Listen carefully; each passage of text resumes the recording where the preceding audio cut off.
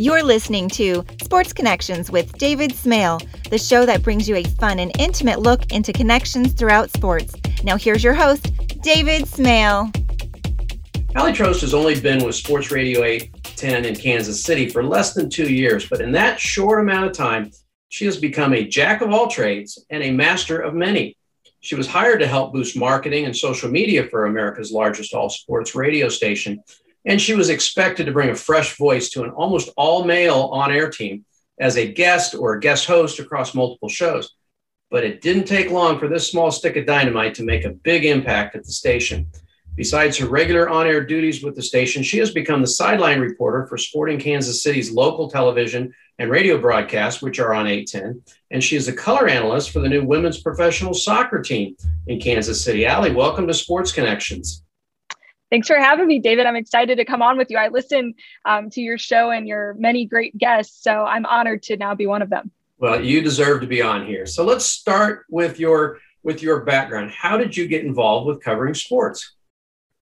Yeah, I mean, it was kind of a different path than I think many might take, and was one that really started my senior year of college at Missouri. I had entered my college career at Mizzou with the intention of studying journalism, and like many young women interested in the field, wanted to be the next Erin Andrews. So I kind of entered college in 2013 with that mindset, but wasn't entirely, I guess, passionate about doing the local TV route at the Missouri School of Journalism. I wanted to cover games. That's what I wanted to do. And I just wasn't really sure how to get into it through the journalism school at the time at Mizzou. So I kind of strayed away from the broadcast side and found myself studying strategic communication and really enjoyed that, honestly. All the marketing, advertising stuff was really interesting to me. But then my summer before my junior year summer, I took some internships and I was like, you know what? I don't know if this is really for me. Like the marketing stuff wasn't really doing it for me. And I told my dad, I was like, I think I might want to get back into the sports thing and the TV thing. And so I toured some stations in St. Louis that summer, and still just kind of, it was just more of this thing that kind of kept eating at me maybe a little bit. And so my start of my senior year, I got an email randomly from the editor of the women's basketball SB Nation site called Swish Appeal. And they're like, hey, do you want to cover the Mizzou women's basketball team? We're looking for a beat writer and just wanting to know if I wanted to do it. Mind you, I had no experience outside of just my journalism school experience up to that point. And, I was a soccer player. I watched basketball, but wasn't some like big basketball nut. And I was like, you know what? I'll do this. Why not? Something about me is that I will pretty much always say yes to an opportunity. I love trying new things, pushing myself outside my comfort zone. So I figured, why not? Let's do it.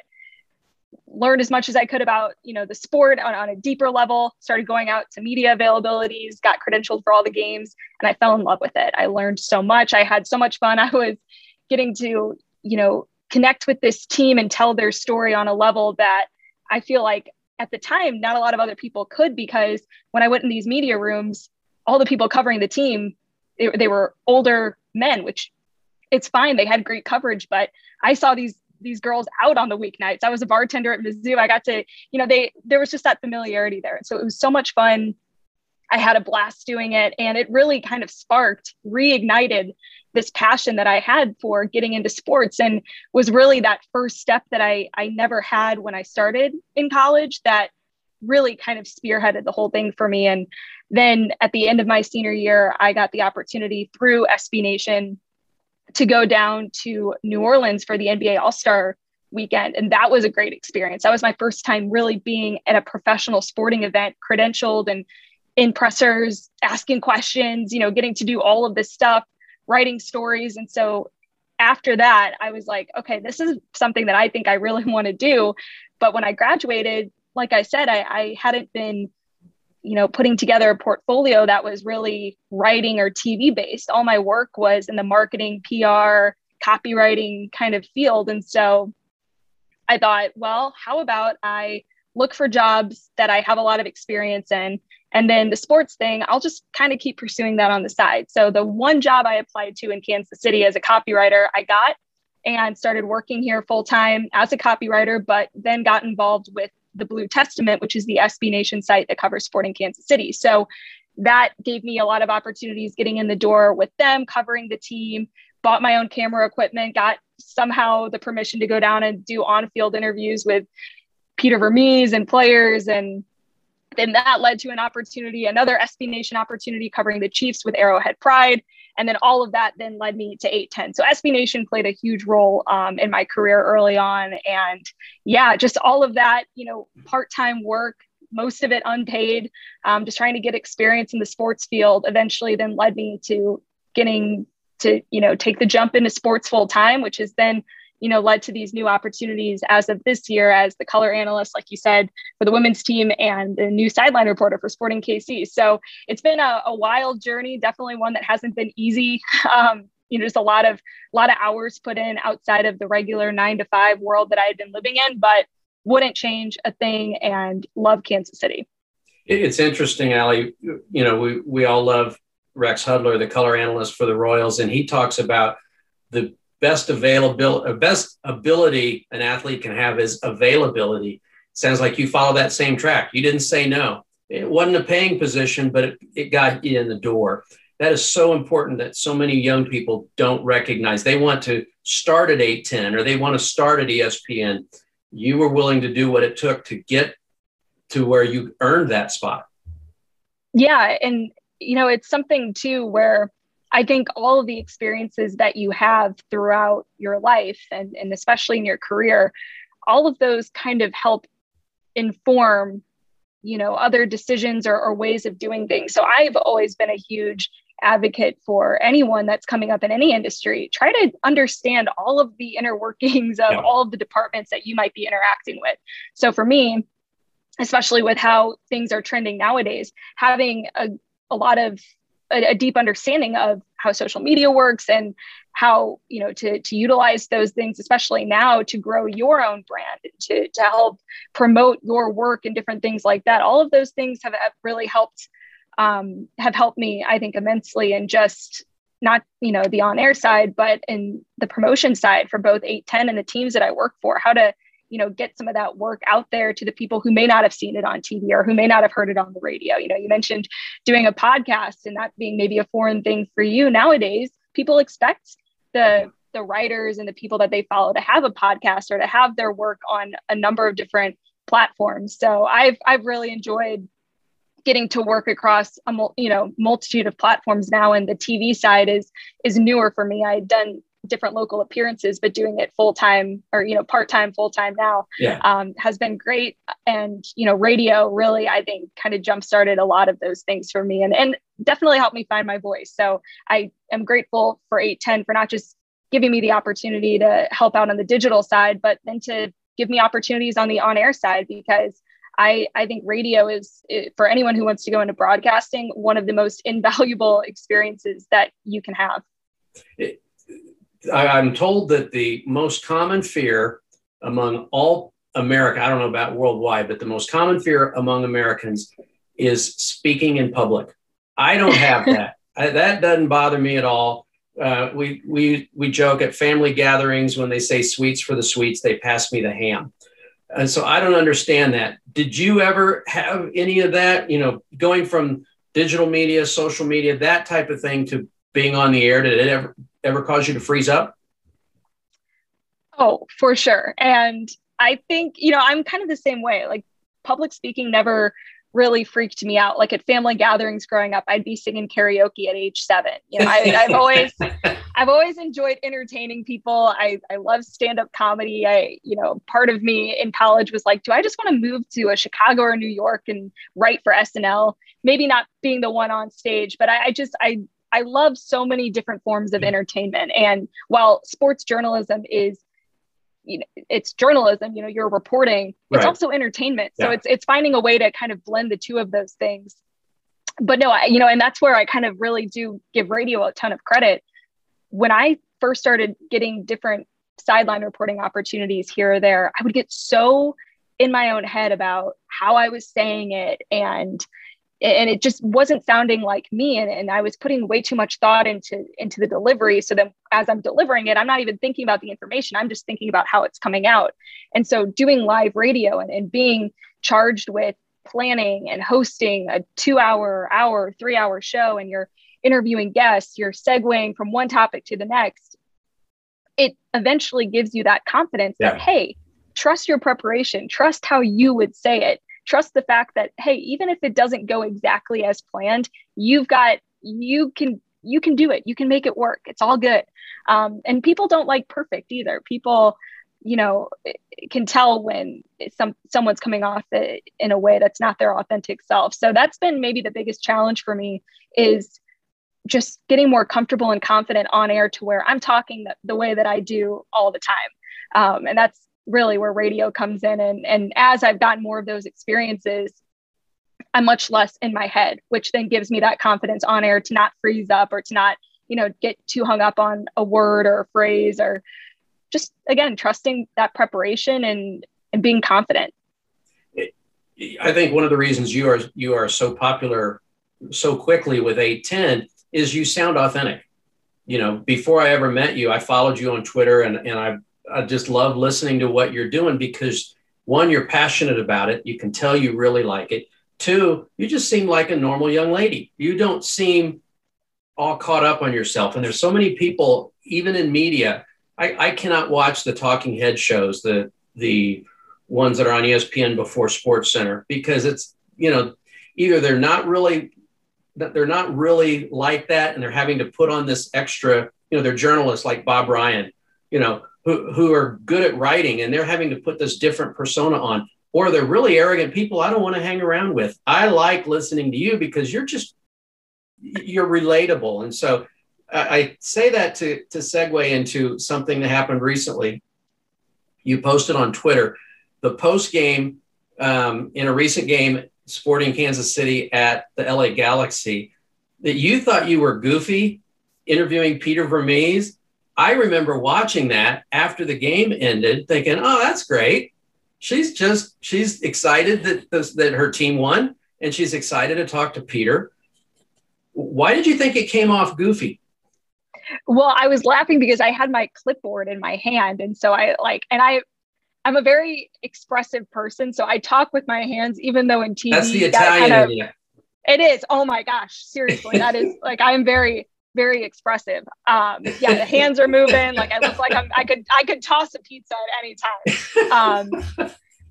But when you're talking with your hands, having something in your hand in addition to the microphone, it just can look distracting. So that's part of me that, wants to be enthusiastic and entertaining, but also refined as well. So that's something. I'm my biggest critic. I'll watch my stuff back. I also, which is kind of just funny being in this business, I hate to hear myself talk or see myself talk. I mean, it's very hard for me to go back and watch some of my stuff, even if I think I did a good job. But I'm very critical of myself, which can be good in a lot of ways, and it can also be bad in some ways. But I think for me, it's really allowed me to get better because I push myself incredibly hard. I'm very hard on myself, and I'm always thinking, man, I should have phrased this way, or, ooh, I really wish I had been able to get this question in, and just that process. And the more, I get the opportunity to do things like calling games for the women's side, hosting a radio show, interviewing a guest, doing sideline stuff, all of that allows me to really, I think, grow, because I'm always evaluating my work and seeing how I can get better, and also taking advice from some amazing people. I'm very fortunate, I think, being in Kansas City, to have so many talented individuals around me who have made their careers here and are beloved by the sports fans in this city. And all of those people have been so kind with their time and willingness to help me out and give me feedback or just give me that encouragement and support. So I think that has been massive for me in my career as well, that I'm surrounded by such a good network of people who want to see me do well. And that encouragement, that support, I want to do well for those people, for myself, for my family, my friends, and then the teams that I cover. I hold myself to a high standard for them as well, because they're putting in all this work to put out a good product on the field. The least I can do is to put in my work to make sure that I'm able to help highlight them in a way that matches all of the work and expectations that they have for each other and themselves. Let's talk about soccer. You made an impact at 810 quickly with your knowledge of soccer. You said you played soccer growing up. How good were you?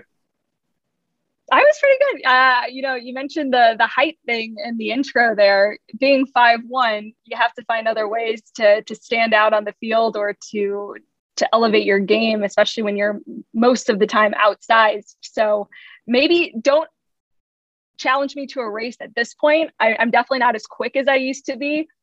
Don't have the endurance, but I was very fast. I've got the foot skills are still there. I was good. I played at a very high competitive level all throughout high school and looked to play in college as well. But, for me, two reasons I didn't play in college. Number one being that I don't think the interest was there to playing at that level. Not that I didn't love soccer still, but I had also had a pretty bad back injury my sophomore year, and just the physical demand of what that next 4 years would look like. And also not being that enthusiastic or passionate about taking my career to the professional level. It was like, it didn't in my head make a lot of sense to maybe put myself out there in a way that could result in a horrible injury that would then, stay with me for the rest of my life. And I think that was kind of always in the back of my head a little bit. And not to mention, I think about this now too. When I was entering college, the NWSL was this new thing. I mean, for women, if you weren't going to play on the national team, you had a very uncertain professional career ahead, not playing at the level that wasn't the national team. And that's just such a select group. Definitely wasn't at that, level of talent, but I think everything happens for a reason. And I'm so grateful to be involved in the sport in the way I am now. And even having some of that background and familiarity, sure, it would be great if I had had maybe some of the soccer collegiate experience as well, but just understanding the game from the player's perspective and some of the challenges that go into different things that pop up throughout the season, I think has given me an advantage in ways. But also, I love the game. I always have. Like, it's just something I've grown up around and have loved my entire life. So getting to be around it all the time now, like, I never feel like I'm 4th of July covering a Sporting KC game. I would not want to be anywhere else. People are at the lake grilling out. That does not faze me. I am exactly where I would want to be. So love the game. It's just so much fun. And I'm so glad, that sports are back in the ways that they are, because watching the Euros has been a blast. We got the Gold Cup coming up, Olympics. Like, it's such a fun time in soccer. This may surprise you. I mean, one, you don't know me that well yet, but I'm not the typical, crusty old guy sports writer. I've followed women's soccer, at least on the collegiate level, a lot more than men's soccer. One of my very good friends is Anson Dorrance, who was the women's national team coach when they won the first Women's World Cup. I know Mia Hamm. I know Christine Lilly. I know Michelle Akers. Not well, we're not buddy, but if I ran into them, they would know who I was. And I did a book on North Carolina women's soccer. And you talked about being short, height challenge. Let's put it that way. Talked about not being as tall as some of your competitors. One of my favorite people to interview with that North Carolina book was a gal named Tracy Bates, who later coached at Creighton. And I think she was even shorter than 5'1". I don't know exactly how tall she was, but she was a bundle of energy. And I picture you playing the same way as Tracy did. Do you know who Tracy is? And did you have her as a role model? I do remember her, but my biggest role model was Mia Hamm. Like that, I'm not alone in having that same experience growing up. But I actually went to the UNC soccer camp, I think when I was 10, and I earned myself the nickname Mini Mia because, much like her, I was quick, I was gritty, I loved scoring goals. And although we didn't always play the same position, I played some forward, but I also mostly played a lot of different midfield positions. I wanted to be her. And Christine Lilly too. I also loved Christine Lilly. I have both of their autographs, by the way. I have to give a shout out to my great uncle, Al Trost, who had a very successful playing career himself, playing NASL, MISL, Olympics, national team. He's in the U.S. Soccer Hall of Fame. And he was someone who helped really kind of encourage and foster that love of soccer, as did my entire family. For the Trost, soccer is, kind of a big deal in our family. Fun fact, each Christmas outside of COVID last year, we rent out an indoor soccer facility and play soccer. All, however many of us, it's a big family. So soccer is, like I said, it's a big part of my life and always has been. But he would take my great uncle Al would take my U.S. soccer jersey that my dad got me, and he would take it to all of his different, meet and greets and stuff with the Hall of Fame and get it signed by different women's players. So I believe on there, we've got Julie Foudy, we've got Mia Hamm, Christine Lilly. I think Abby Wambach's on there too. But I still have it and I wear it for all that we'll host some of the women's world soccer watch parties in Kansas City. I got to be on stage with Nate Bukaty a couple of years ago for the Women's World Cup, and I wore it like every single game that we emceed. So, but yeah, so many of those women inspired me growing up, and it's cool because now being in Kansas City and seeing the women's team here and the growth of the NWSL, it's not just so big for women's soccer, but for the next generation, having people like them to look up to. And it just shows that there's a path. If you want to do this someday, you can, and you can do it in places like Kansas City, in LA, in Louisville. There's all these, it's just so fun. And to be a part of that and to help grow the game in that way for the next generation is important to me, because I used to be that kid. I was the kid who was, had every book on Mia Hamm, on the 99 World Cup team, was, begging my parents to go to the Notre Dame soccer camp, the UNC soccer camp, wanting to play for Anson Dorrance, be that, Mia Hamm. All of those things were so motivating for me in the sport of soccer, and I think shaped me so much so into who I am today. And that's why, although I didn't get to take my playing career to that level, I don't really have any regrets, because I think I ended up where I'm supposed to be, and being a part of the media scene in the sport, especially seeing how both men's and women's soccer continue to grow in the US. It's such an exciting time. I mean, it really is. When I was doing the book on North Carolina soccer, this was in 93. So Mia was still a student there. She'd taken a year off to play on the World Cup team in 91, but I think she was going into her senior year that fall. And I was there for a couple of weeks, and I was in the practice facility one day before practice, and she came in and she said, actually it was during the summer, so she was just there. And she said, "Did Anson give you some gear?" And I said, "Yeah, he gave me a few things." And she said, "Well, what did he give you?" And I told her, a t-shirt and this. And she said, "He didn't give you a jersey?" And I said, "No." And she goes, "Well, we're getting new jerseys next, for this coming season. So this box here is last year's jerseys. Let me find one for you." And she dug around through there and gave me her number 9 game used jersey. And I don't still have it, because one of my best friends, his daughter was giving a speech in 8th grade, and it was about your idol. And she talked about Mia Hamm. And so I let her wear the jersey when she did her speech. And she was crying in my living room when she brought it back. And I said, "You know what? Just keep it." So then later we sent it to her and had her autograph it for that young lady. So I don't still have it. I still have a North Carolina women's soccer jersey. I don't share that it's the women's jersey, but I still have a women's soccer jersey from Carolina that I wear, just not that one. It was it was a replica.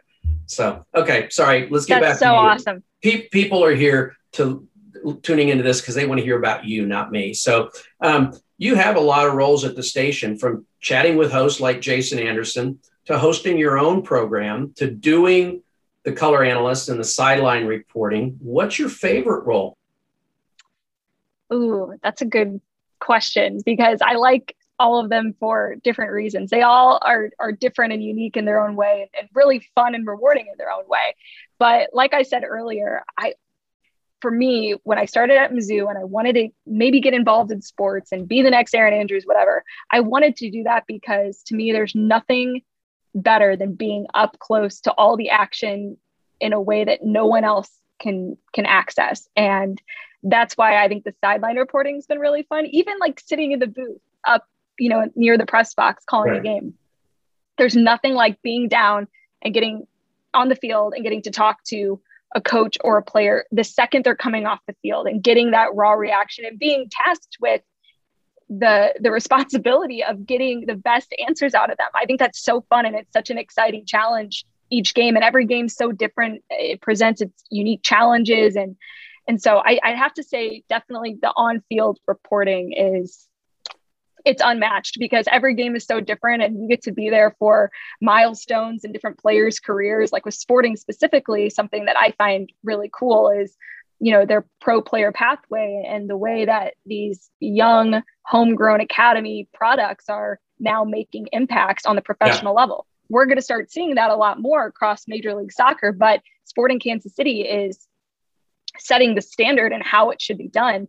And so getting to be on the field after, Felipe Hernandez scores his first professional goal, after Gianluca Busio, who probably is not going to be with us much longer and somewhere in Europe at some point, getting to cover some of those, pivotal moments in his career, and then talking with them after those moments happen. It's such a special thing. And it's hard to put into words just how fun and energizing that role is. But, like I said, all of my different roles and the different types of work I get to do are so rewarding and fun in their own ways. So if I had to pick a favorite, it would be that, solely because of just how unique the environment is. All right, I got to ask you, you've mentioned that you like challenges. You don't back down from challenges.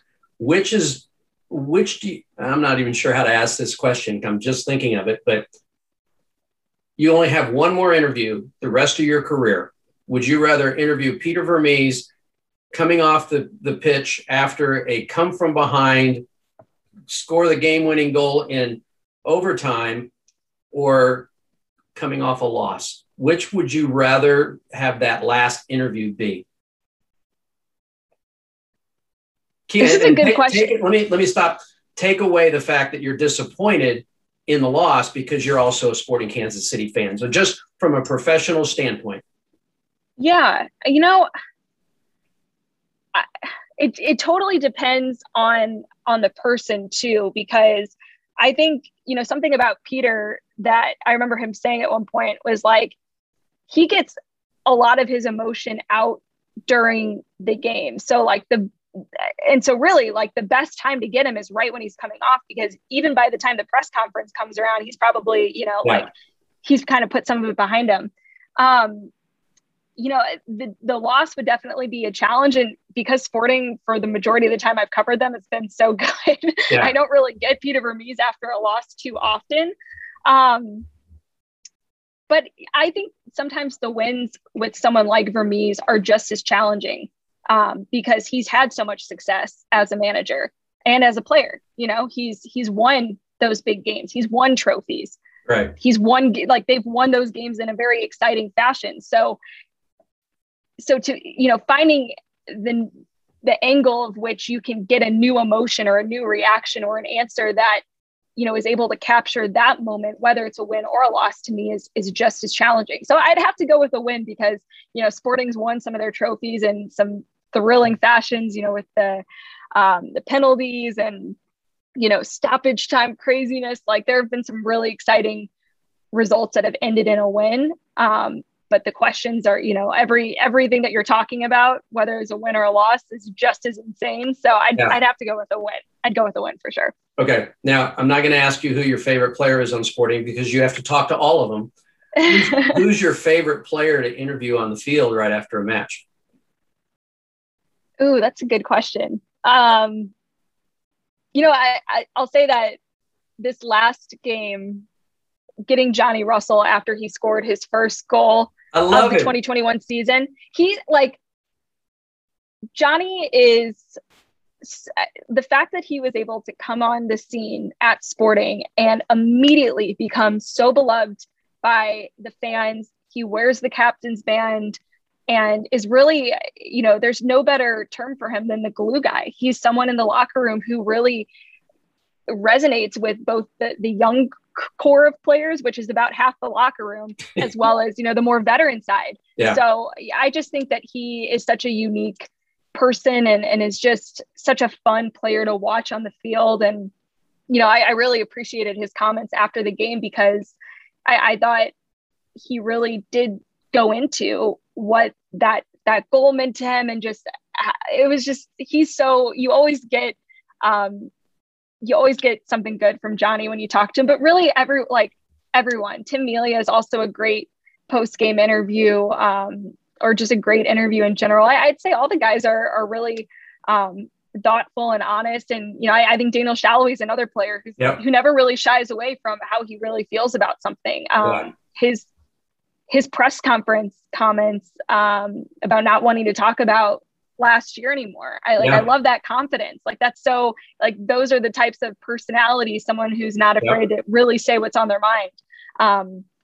So there's so many, it's so hard to pick one, but I'm a little recency bias here by picking Johnny Russell. But yeah, I don't know if it made the TV broadcast, but right after the interview wrapped up to my knowledge, it was being recorded, and I think it was recorded, but he was like, I'm going to go have a drink now. So yeah, he's just, he's fun, and he celebrates hard, but he plays incredibly hard and trains incredibly hard as well, which is fun to watch just being out at training.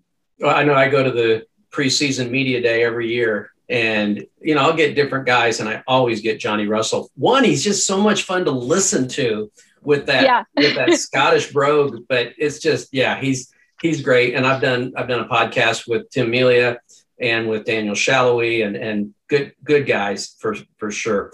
Okay. What are your long-term goals with this? Man, like I said, I like to challenge myself. And the second, that I reach a new milestone, I'm already setting new goals of what I can do and ways I can push myself to reach new heights. But, we've talked about World Cups and Olympics. I think for me, soccer's always been and will be my number one from a career standpoint. I've enjoyed getting to cover a number of other sports, but there's just nothing like soccer for me. So I think getting to cover a World Cup or getting to cover the US and the Olympics would hands down be, just a must as well. Same thing with like a MLS Cup and WSL final, some of those big tournaments, being a part of those broadcasts. But yeah, I'd say Olympics or World Cup would be just a dream come true and something that I'm, definitely working towards. It's interesting. You alluded to it earlier.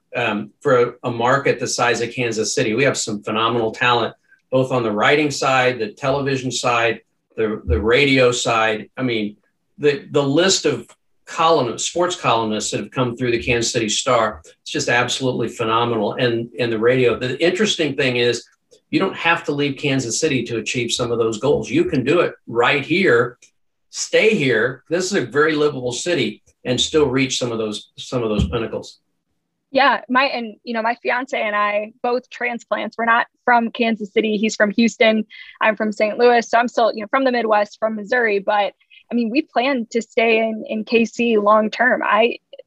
All the work I get to do here locally and, hope, like I said, my goals someday are to get to do national and even international games, but Kansas City is home to me now. And I absolutely love it here, plan to stay here. And yeah, you're right. You can do those things while living and kind of working in Kansas City. So that is part of my goal as well, is having that stability and having my roots here.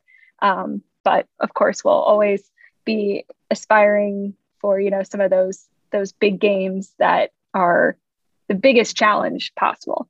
Okay. You've already addressed it some, but I'd like to give people a chance to talk about family. So you've got 3 younger brothers, no sisters? No sisters. Okay. 3 younger brothers who probably kept you in shape and kept you kept challenging you to get better at your sport. Just talk about your family and about Tom.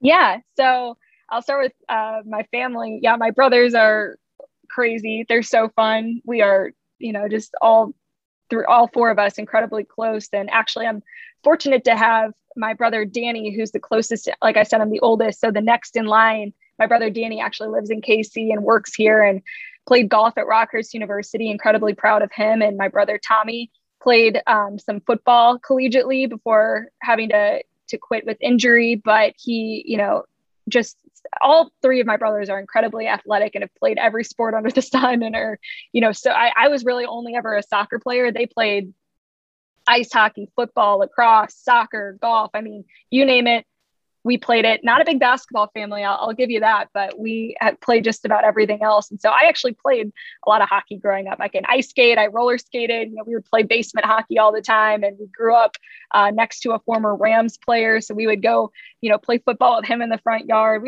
We were always playing sports, and my parents are saints, God bless them. They drove us to every event, coached us, and, have always been just big proponents for all four of us and whatever we wanted to achieve. And, I always think too about this and how it's impacted my career, but like the whole like girl dad thing, I don't know why I'm like tearing up about this, but my dad always like pushed me and never made me feel like I couldn't, do whatever I wanted to do. Play professional soccer? Sure, you can do that, So I think in this industry, that was like big for me. So yeah, here I am crying about it, but sorry to make you cry. I wasn't expecting that.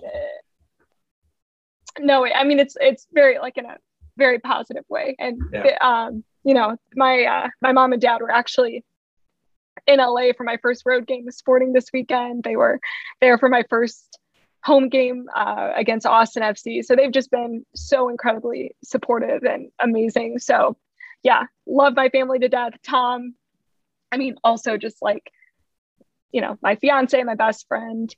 So like grateful for him. And we just have a lot of fun together. We both love sports. We met actually working in the sports field. He was a sports anchor at Channel 5, which is ironically enough, we met at a Sporting KC practice. So talk about a full circle type moment there. But so, it's just, I'm very fortunate to have such a great family, and his family is also fantastic. So really just couldn't be more blessed with all of them and our relationships that we have.